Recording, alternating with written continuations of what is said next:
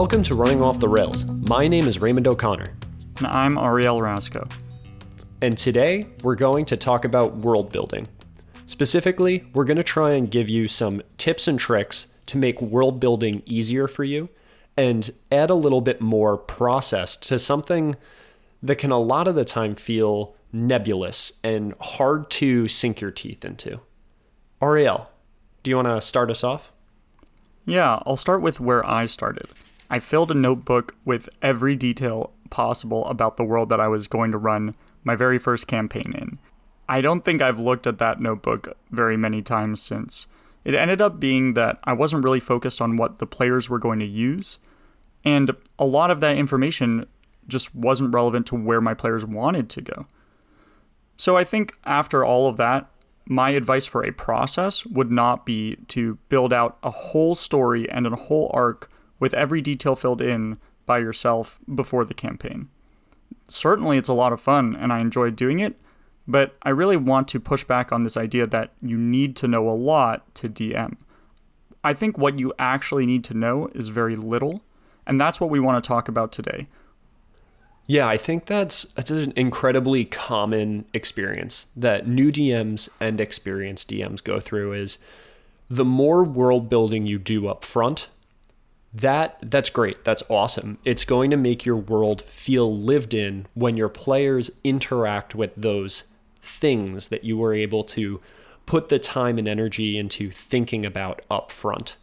However, it's often that your players won't interact with those things that you wrote at all and will actually want to go in entirely other directions. And this is where DMs can have kind of like a conflict of interest where, oh, do I make the players go in the direction of things that I wrote about? Or do I follow them and kind of throw away the things that I did write about? Something that comes to mind is perhaps a player starts off running Waterdeep Dragon Heist, which is a written module by Wizards of the Coast.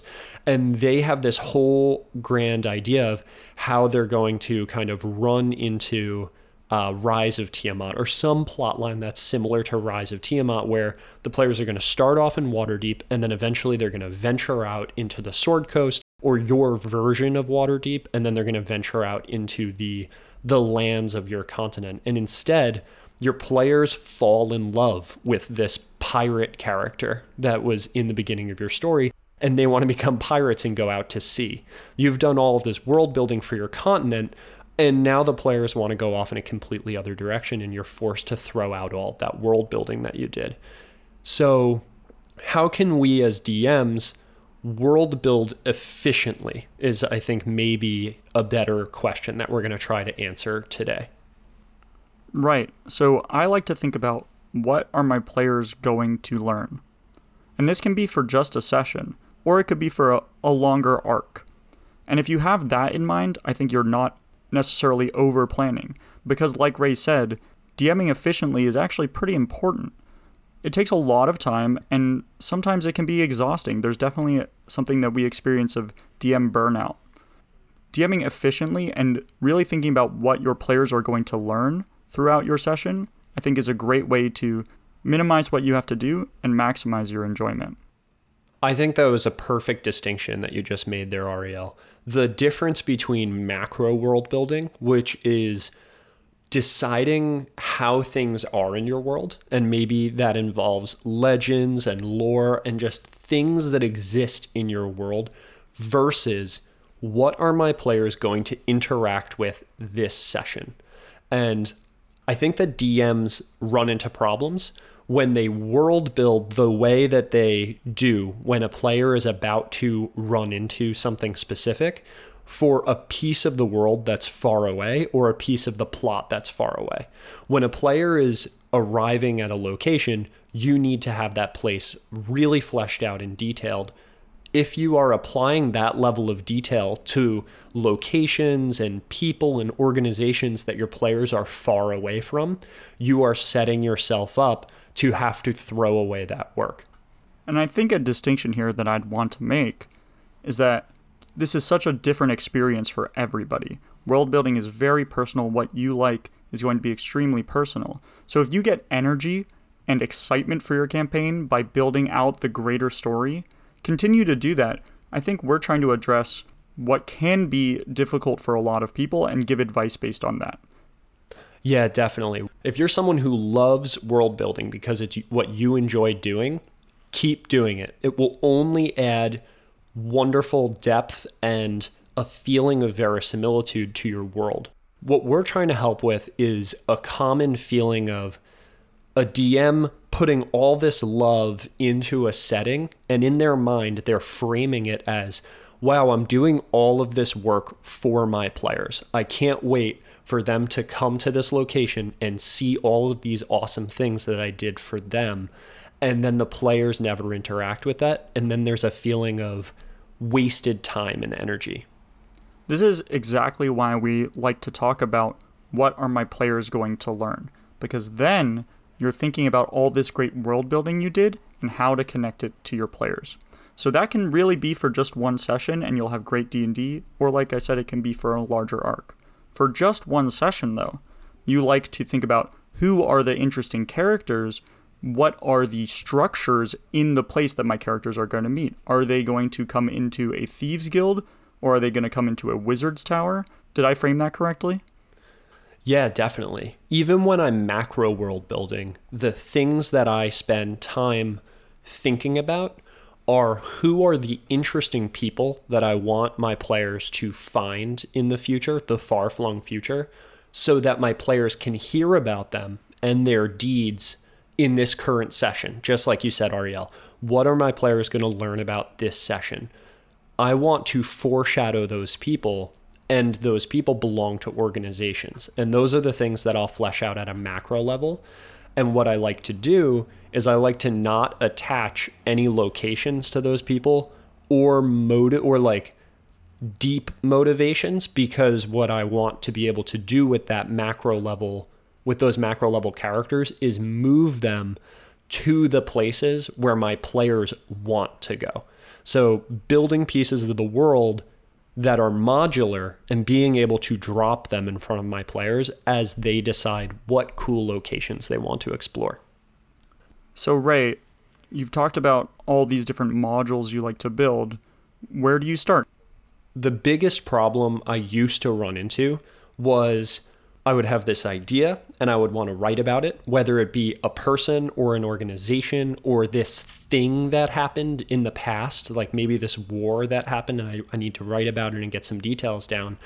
And all of a sudden I have this giant paragraph of text that is filled with people, places, things, some names, some things that I don't know the name of yet, but I know that they need names. And now all of a sudden this is in a Word document. And then I need to put it away for sometimes like months at a time before my players are going to interact with any of that content that I wrote about. And then all of a sudden I can't find the things that I was writing about. So I actually think that a huge part of being a good DM is your organization. And for me, the thing that is of paramount importance for organizing my ideas and thoughts is a platform that allows me to link notes. So what's super important to me personally is to have a web of small interconnected notes that point at each other. There's two apps that I've used for this, one of which is Bear and the other one is Notion, and we're completely unaffiliated with these two applications. They just have this specific feature that is so important to me, which is that you can, as you're writing stream of consciousness, type in the name of the title of something and just keep going. And what the app does is it automatically generates a blank note for that thing. So maybe I'm writing a sentence that says Thieves Guild 1 gets into a conflict with Merchants Guild. Thieves Guild leader is upset and goes to King so-and-so. Now, what's happened is I've been able to write about this conflict, and just as I've been writing about this conflict, we can tell that I've run into maybe like 6 proper nouns that all need cool fantasy sounding names. And to go out and look up those names of those things that I know eventually will have names completely derails the thing that I sat down to write about. But because I'm using these apps, these linked notes have been created, and if I ever change the name of one of these things on their note, it will automatically update those names all throughout my entire note writing network. Right, so you have this whole structure in place immediately. It takes your blank page and turns it into a very textured, linked up note-taking. We've kind of talked about this before. I don't use it because I feel like I just get overwhelmed sometimes and I don't pick up new tools so easily. So I will make it a priority to check these out because I think it will really help my world building.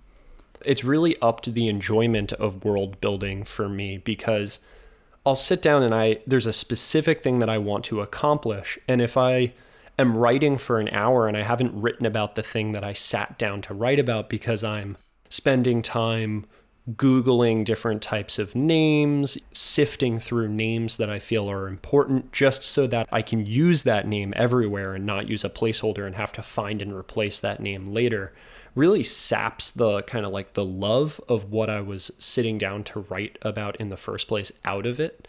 And I find that I write more when I use applications like this. And when you're writing this down, you have all these proper nouns, and now they have all these linked notes. It puts you in a position where you then get to fill out all these linked notes, and now you have a reason to keep writing. You say, okay, well, I haven't filled out this proper noun's name and what they want, their motivation, and the structure existing gives you the push to fill all these things out, and suddenly you've got a whole setting and you've got a whole story. That's exactly what happens. And what I can do is I can actually visualize which notes are not well connected to the entire graph.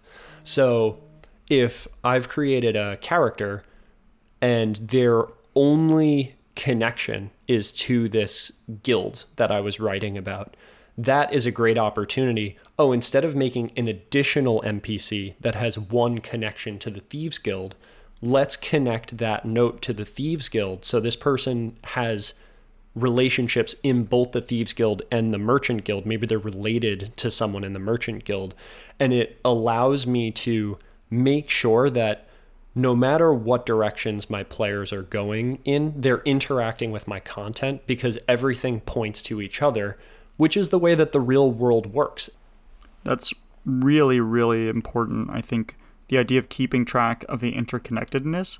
And for me, it mostly happens in my head, which is probably bad. So I really like this idea that it gives you a tool where it shows you a literal web. It has nodes, which are these proper nouns, these places, these people, these things, and then it shows the connections between them. Anytime you can visualize something, I think it's really, really helpful for running good D&D, because we spend so much of our time imagining things. When you can actually see it in front of you, I think it becomes very, very clear in your mind. I will say, I wonder how well this would work for my style, though. One of the things I like to do when I'm prepping a session or an arc, I think, what do I want the feel of this arc to be? And a lot of times I think I want this to be murder mystery, or I want this to be a pirating adventure. And from there, I think about, okay, what are the conflicts in a murder mystery? Well, we want to know why the person was murdered, and I want to know how they were murdered, because that's where you get the mystery from. You need to figure out the why, and you need to figure out the how. So I start with those things, and then only after I figure out those details do I actually ask, who was the murderer, who was the person who was murdered? And then for me, I branch out from there and then let my characters find those pieces. Absolutely. I think that that's a shortcoming of the way that I world build, is my entire setting starts to feel a little bit homogenous because there aren't things that only exist in one part of the world, because I am kind of moving things around to follow the players. So they will choose a primary thing that they want to go and interact with while they're questing, and that is the conflict that they are interacting with. But the background cast gets filled in with some NPCs that I feel like could have business nearby what they are interacting with. So there's definitely, the players absolutely have agency. The quest that they are embarking on matters. I'm just not filling out the background cast with a completely brand new cast of characters. I'm taking people that they've met in the past and dropping them in there. And I think the same thing could happen in your situation where you could macro plan with this kind of web. And then when you're trying to figure out who the players are in your murder mystery, you choose appropriate cast members from this web that you've built. But I think that's very prescriptive. And that's just the way that I would approach something like that. I think one of the things underpinning this conversation a little bit is also where we used published material in all of this process. So for me, if I want to run a heist, for instance, that's my conflict, and my inciting incident might be this item was stolen, we need to steal it back. And then I'll go find published material that has heists in it. And I'll look through those and I'll get a lot of inspiration, and then I'll ditch it. That is my process. I really like getting inspiration from published material and then figuring out which parts I like best from it and then running on my own. That fits me because I know I always like to put in the work. I'm a DM that always really enjoys putting in the work of doing world building such that I know every piece about what I'm running that session and it feels mine. So then if I have this, plot and this inciting incident and some details about a heist, I work with that and then I fill in the characters. But if you are really mostly using a published material, you're finding your setting, you're building it out, and then you're taking big pieces of what's happening from published material, your process might look a little bit different. Ray, you were saying that's often what you do. You often use kind of a published material as the real skeleton for your campaigns. Definitely. So all of these techniques that I've been talking about are techniques that I'm using to run Out of the Abyss, which is the written module that my players started in. And now I'm starting to take some other written modules and kind of globbing them on now that my players are level 12. They're kind of interacting with different pieces of content from different modules. So I rely on pre-written material very heavily, but to your point, Ariel, I do a lot of world building. What's going on here? Am I using pre-written material or am I world building? So when I read through pre-written material, what I like to do is I like to chop it up into its little modular pieces. Okay, cool. This faction is awesome. I'm going to take this. They don't need to be in the part of the world that the module says that they are, and they don't need to be doing what the module says that they're doing. Awesome. This city's really cool, and it comes with a map in the module. Awesome. I love maps. It helps my players visualize the setting. I may or may not use this setting the way that the pre-written module intended. So I love the concept of Mantle Dareth in Out of the Abyss. I love the idea that it's this place where the Zentarum, the Dwergar, the Drow, and the Deep Gnomes from Blingdenstone all have these different guilds and interests in this one city. It's like a mixing of all the different factions and organizations that the players have interacted with on their escape through the Underdark in one place. Cool. That's awesome. I'm going to keep all that. I'm going to make it 100 times bigger, and I'm going to drop in the Temple of Tormora in that city because one of my players has been having a crisis of faith with her god, and she needs to go to the central location of power for the organization. So I'm taking these things and these inspirations and these feelings that these locations evoke from the pre-written material that have a lot of the work already done for you. There's lots of NPCs who are doing things in these locations that make for a really nice backdrop. Even if like your main plot has been completely swapped out, there's usually random tables for things players will encounter while walking in different neighborhoods in these different cities. All of that is still useful. All of that is awesome. All of that is really good material that prevents you from spending time world building the small stuff. A follow-up question to that, which I think comes up a lot for DMs, again, of every experience, is how much of those published materials are you reading before you realize, I really like this, I want to put it in my campaign? At what point do you look at the thing and say, this is going to go here? Do you read the whole thing first? Usually I have a pretty good idea of the different types of pre-written material that exist out there. I just listen to a lot of podcasts and I kind of just keep my ears open. So an example of something that happened was, I want my players to be interacting with the resurrection of a very powerful god. There is a pre-written module where that is the central tension of the story, Rise of Tiamat. Let me go read that and scrap it for spare parts. So that's usually what happens is I know a direction that I want my story to go in. Let me go and find some pre-written material that has done something similar and see how much of that I can salvage and drop into my campaign as modular pieces. For me, I tend to read very little, so I'm curious if that also kind of fits in with your perspective. Since you know you have a story that you really want to include into your world, do you read every detail about it and then include it, or do you pick out the pieces that are meaningful for you and you care about and then run with that and maybe don't finish the module even? I definitely read specific parts of the module. So when I purchased Rise of Tiamat, because I knew I wanted not only Tiamat to be a major player in my campaign, but also her resurrection, one of the first things I did was go to the very end of Rise of Tiamat and find out what the details of resurrecting a god would be. And then as I started to fill out the Cult of the Dragon organization, I started to read other chapters. Unlike weeks later, months later, I need a low-level boss for the players to interact with that's a part of the Cult of the Dragon.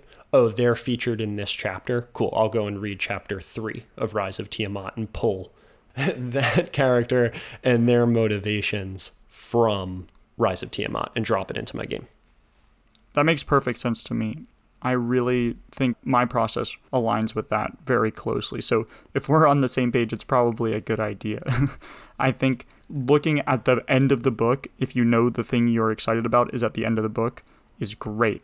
And you can just pick up the things that you want from there and use it to inspire you. And then, like you said, chapter 4 has this. I'm going to use that for my campaign. That's great. So I think this also is a very close tie into our discussion of efficiency. You don't have to read the whole book or the whole module if you can be efficient about knowing which parts of it you're interested in. And I think that's where our published versus homebrew idea of world building can really come together. If you use this process that we've been talking about to really dial in what you're going to run for your players in the next session or the next arc, you can actually go to this published material very efficiently. You know what you want to run already, so you can actually pick out these chapters. If I don't know what I want to run, if I am really coming at this from a totally blank slate, published material is very daunting. And it's this idea of being daunted as a DM is very, very common, because you'll go and you'll buy a 200-page setting book, or you'll go and buy a 100-page published module. That's so much to do. If you do a little bit of the world building work beforehand, figure out what it is you're trying to run, think about what you want to put into that setting, you can pick and choose published material, and then you can pick and choose within that published material that you've already chosen which parts make sense for you. So I think that is a real key to efficiency that I use even if I do maybe almost all of my world homebrew. I get a huge efficiency bump from getting a lot of the details that I need, or a lot of the big inspirations that I need from published materials that I have pointed out. Definitely. I remember we talked early about, well, what happens if I do all this world building and my players go in a completely opposite direction? That is always a possibility. So if my players were to decide they know about a pirate city, if they were to decide not only are we going to go and visit that pirate city, but then we're going to become pirates, they would successfully bypass a lot of the world building that I've done. They could, if they wanted to, they could escape the plot and the world building. And I don't think they will, because there's a social contract there of my players want to see what's at the end of this thing that I've been working on for them. And having that give and take is really important. But what are the things that I can do such that it's not a chore for them to not go and avoid the plot? I think sometimes as DMs, We don't do our players enough favors by dropping the main plot in front of them and making it easy for them to interact with the main plot. And then that's followed up with the question of, well, I don't want to broadcast to my players where the plot is. I want them to feel like they're discovering the plot. So how can we do all this? When we're preparing our session, we've done this work about the larger world. When we're preparing our session, the characters and the places and the conflicts that the players are going to interact with should be drawn from this graph of interconnected relationships, and the things that you're pulling from should be things that are connected to that major plot. Which is where your tool really comes in handy. I think it's this idea of, if your plot is very interconnected, your players will naturally encounter it and be excited by it because they were doing the thing they wanted to do and it connected to the main plot line. If you don't have that kind of interconnected plot, they can do what they want to do and it leads them away from the main plot line instead. So I think that that's a really good use of world building, to keep your world tightly connected. I think that's a very good process point that people can latch onto. And I think it's really interesting that also answers, I think, one of the hardest questions that there is in D&D or any tabletop game. How do I get my players invested in the story? If most of the things that they do, that they choose to be invested in themselves, lead to the story, that's one way to do it. I have a couple other ways that I like to do it too that I think tie into this question of how can I world build in a way that gives me joy and gives my players joy. So I like to put in little tidbits of my lore that maybe was in my notebook, 4 years ago, 5 years ago, that I don't get to use as much as I want, or lore that I just came up with and was excited about the week before. I can give that to my players in ways that don't necessarily drive into the immediate plot. So it's kind of the opposite. If you have everything interconnected, the things you tell your players will drive them to the main plot, and that will get them on your path. You can also drop in things that aren't related to the main plot, but are things you're excited about. So the two ways I like to do that are through rumors and legends. And they're very similar at face value, but I think the difference is a rumor is something you only get told if somebody trusts you. And a legend is a grand story that somebody might want to tell you about. And I think those differences manifest very interestingly in your game. I was wondering, Ray, do you have in your interconnected plots notes about what things people will only tell you when you trust them or when you gain their trust? Admittedly, this is a part of my world building that is a little bit more shallow. In my world, my world is very sprawling, almost too sprawling, so much to the point where in our last D&D session, I basically my players and I discussed from beginning to present everything that's happened in the campaign, and they were taking notes on the open plot hooks because there are so many different directions that they could have gone in, and still those plot hooks are open and dangling and they can still go in those directions. That's cool that they're excited about all those open plots. I think that means that you were successful. It was a great experience. It was really fulfilling to have them engage with the story in that way and be really curious about all these different things. And then the things that they decided to go and try and follow up on were not the things that I thought they were going to do, nor are they the things that I think they were planning on doing at the end of the last session, where the thing that was fresh in their mind was just the things that they kind of like bumped into in the last session. Yeah, that's cool. It makes sense that they wouldn't immediately come up with the thing that they were excited about because it's a big open world. Their imagination is a big open space and it's easy to forget things. And when you're reminded of previous things that you were excited about, you latch back onto them. Absolutely. Something I was saying earlier was this is admittedly a part of my world building that's kind of shallow. And what I mean by that is I don't have all that much subjective information floating around my world. A lot of the things my players hear about are objective truths. They're just hearing about events and people that exist or have happened, and they're not often falsified reports or modified through different tellers' perspectives. There's not a lot of telephone going on in my world. I think that for my group, that's actually a boon and not something that I should invest more time in, because there's so much going on, and like not in a good way. There's like so many different loose directions to go in, too many, that I think that if I started sprinkling in false information and my players were to latch onto something like that and take that direction and make a mistake or go in a wrong direction because of that, it would not be a fun feeling at the table. Yeah, it's like every single plot that they removed from Game of Thrones, the show, that was in the books, was that kind of information, because there's already so much going on that they removed a lot of these red herrings, because there's just too much to keep track of the things that are objectively true.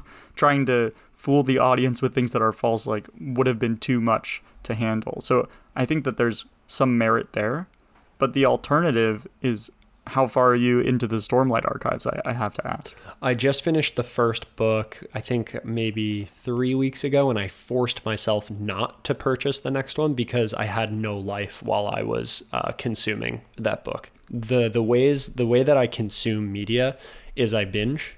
I like to keep to my routine, and what that means is when I discover something that I love, not only do I become consumed by it and distracted by it on a regular basis, but it also breaks up my routine, which I don't like. So what I like to do is just completely sacrifice an entire day or 2 days or 3 days of productivity to get through a thing that I'm loving and enjoying and revel in it, and then put it away and put it to the side. And then when I have another good opportunity to break into something like that is when I'll get the next book.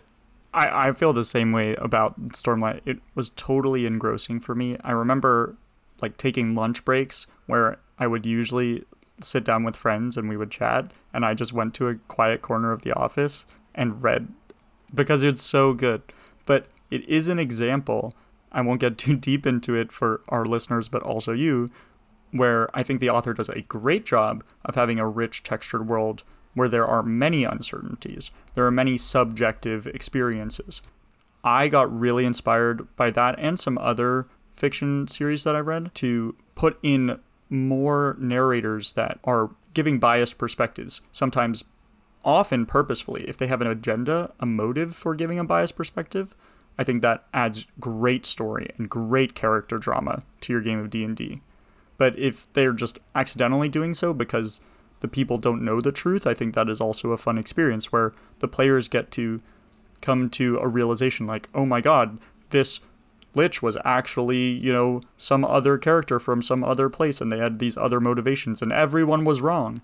And now they need to decide, should we tell them or not? And I think that can be really interesting too. So I like this idea in world building of kind of giving subjective experiences through rumors and legends, which are often expected to be untrue. Like your players are going to go in, and if they hear something really wild or really quietly hushed, they might expect it to not be the objective truth. I think that is a great way to add flavor and texture to your world, and is a particularly successful strategy when your world's scale and scope is a little bit smaller. Right. Yeah. So that either means early in your campaign, before your players have experienced all that much of the world, or if you are running a tight campaign just by design. So Waterdeep Dragon Heist is an example of a campaign where the entire story takes place in a single city. That's a great place to introduce rumor, legend, and intrigue into your game, because they're going to keep bumping into the same fairly small and well-curated cast of characters, as opposed to exploring new countries and new lands, because every new country and every new land is going to have its entire whole set of new rumors and legends. Yeah, so one of the ones that I got inspiration from was that there's a city in the sky. And I think this is a good legend because it is verifiable for your players, but not for the person that told you the legend probably. I'll bet your players will eventually find a way to search the skies to check if this thing is true.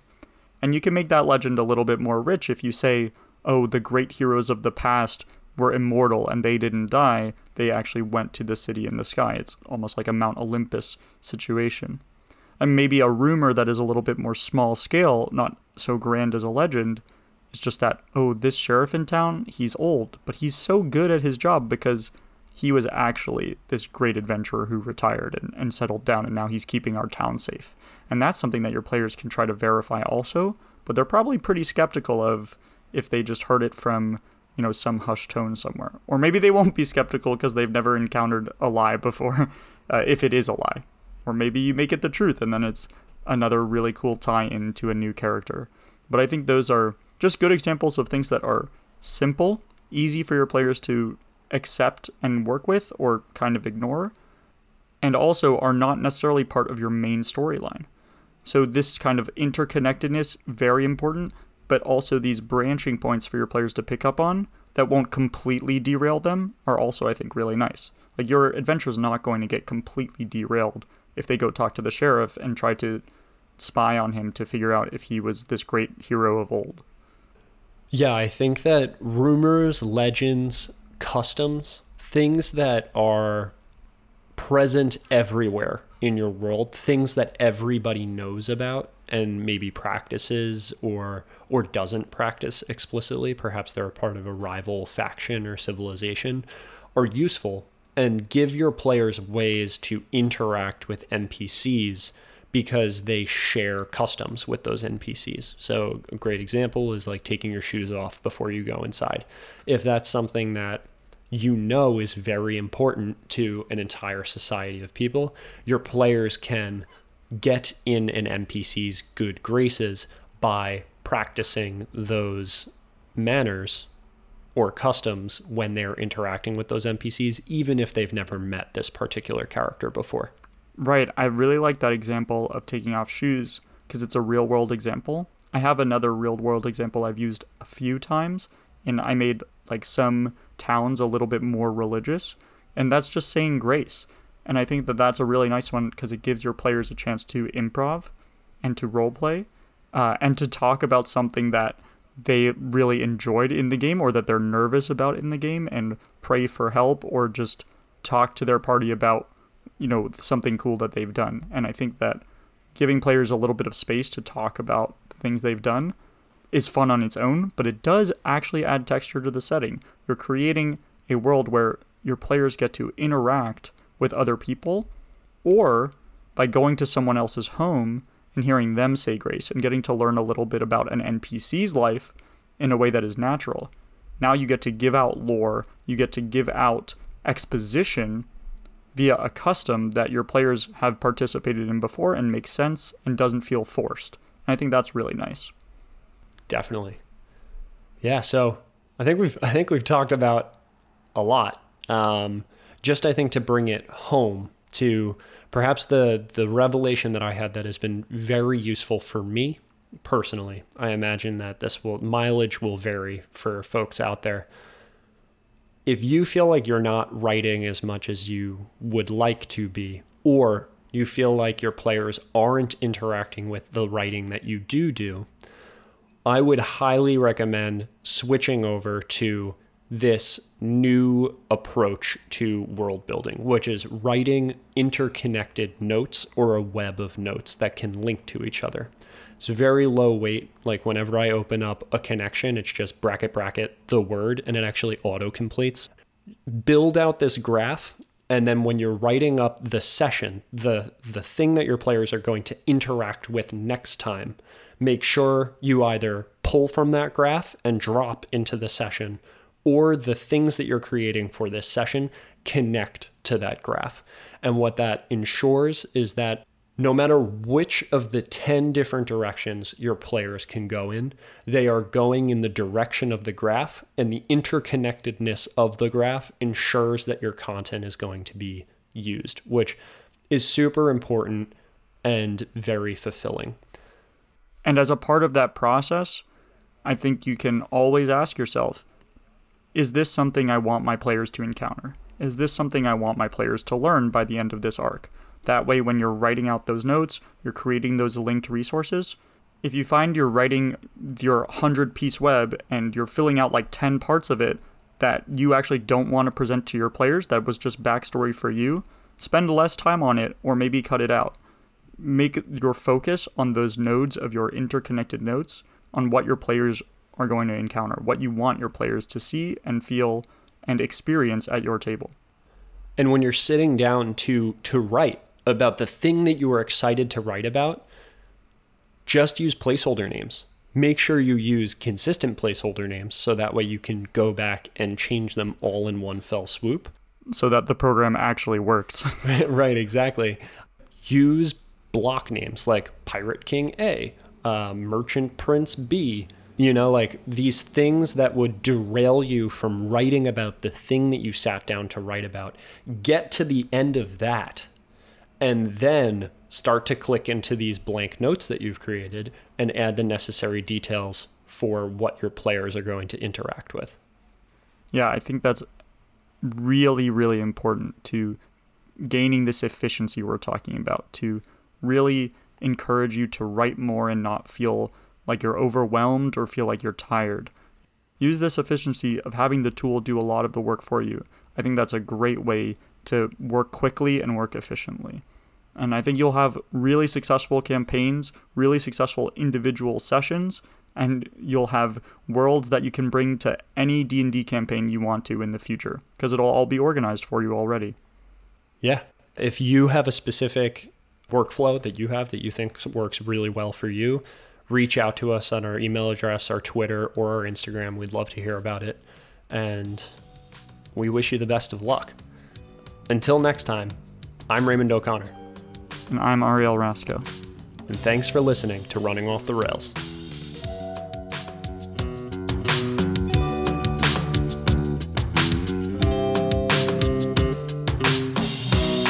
If you enjoyed Running Off the Rails, please like, follow, and review our show on your platform of choice. Please follow our Instagram, Running Off the Rails, for notifications whenever we release a blog post, a new episode, or new content on the DMs Guild. If you prefer a specific type of content, please send us a message on Instagram. The jam you are listening to is Hoist by Andy G. Cohen, and you can find Hoist and more of Cohen's music on the Free Music Archive. You can find links to all of our content at runningofftherails.com or on our Facebook page, Running Off the Rails.